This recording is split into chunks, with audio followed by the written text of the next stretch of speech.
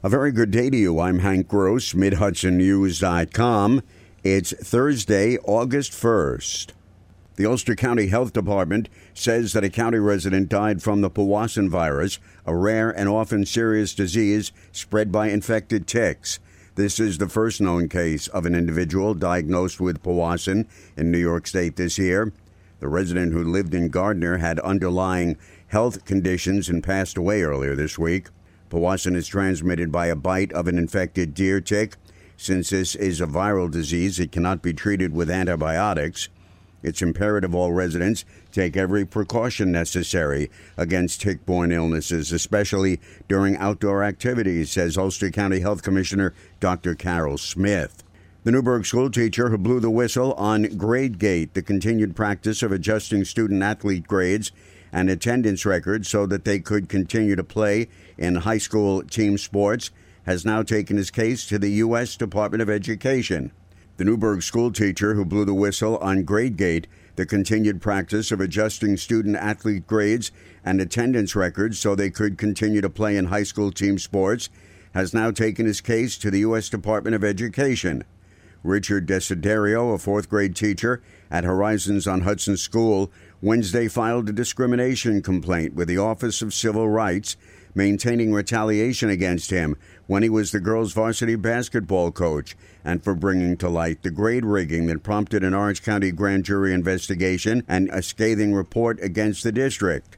I would like them to provide somebody to come in and provide some relief for the district, whatever that is. You know, whether that's taking over the district or providing monitors. I don't know if that's going to be granted, but I would like to see that happen. Desiderio says while all the issues he has raised have taken place during the administration of Superintendent Roberto Padilla, he's not accusing anyone of anything.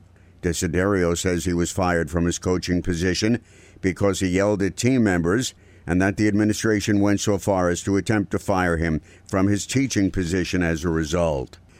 Cecile Castillon Weinstein lives in New Paltz with her husband of 6 years, Ian. The 31-year-old native of the Philippines, who was a nurse in her country and later in Thailand, is also Mrs. Philippines America 2019. She was selected from among 9 contestants during a pageant in New York City in July. Mrs. Castillon Weinstein says her one-year reign, which will take her across the U.S. and to Asia, will give her the opportunity to speak out on issues important to her.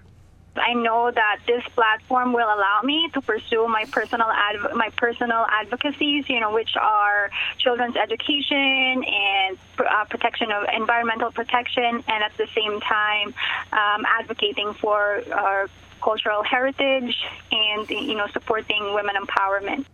Since then, she's founded Castillon Lifestyle and Concierge in New Paltz and immersed herself in local organizations, including the Wisdom of Women Committee of the New Paltz Regional Chamber of Commerce.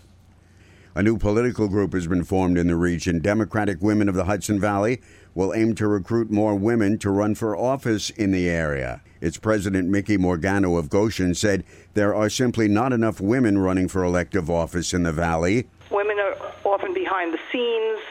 They do a lot of the grunt work, but we really need people who are out there and running. And all of us have done this. We've either run or we run campaigns. So our number one goal, of course, is to raise money to fund these campaigns, because that's one of the major reasons people don't run or aren't successful. But we also have a lot of experience in simply getting people on the ballot. The new group has been recognized by the New York State Federation of Democratic Women, which is under the auspices of the New York State Democratic Party. A Monroe man's been arrested and charged federally with transporting a minor from Monroe to West Virginia for the purpose of criminal sexual activity. 54-year-old Eduardo Talentino, who was convicted of rape of a child in Massachusetts in 1997, was also charged with being a felon in possession of a firearm. I'm Hank Gross, MidHudsonNews.com.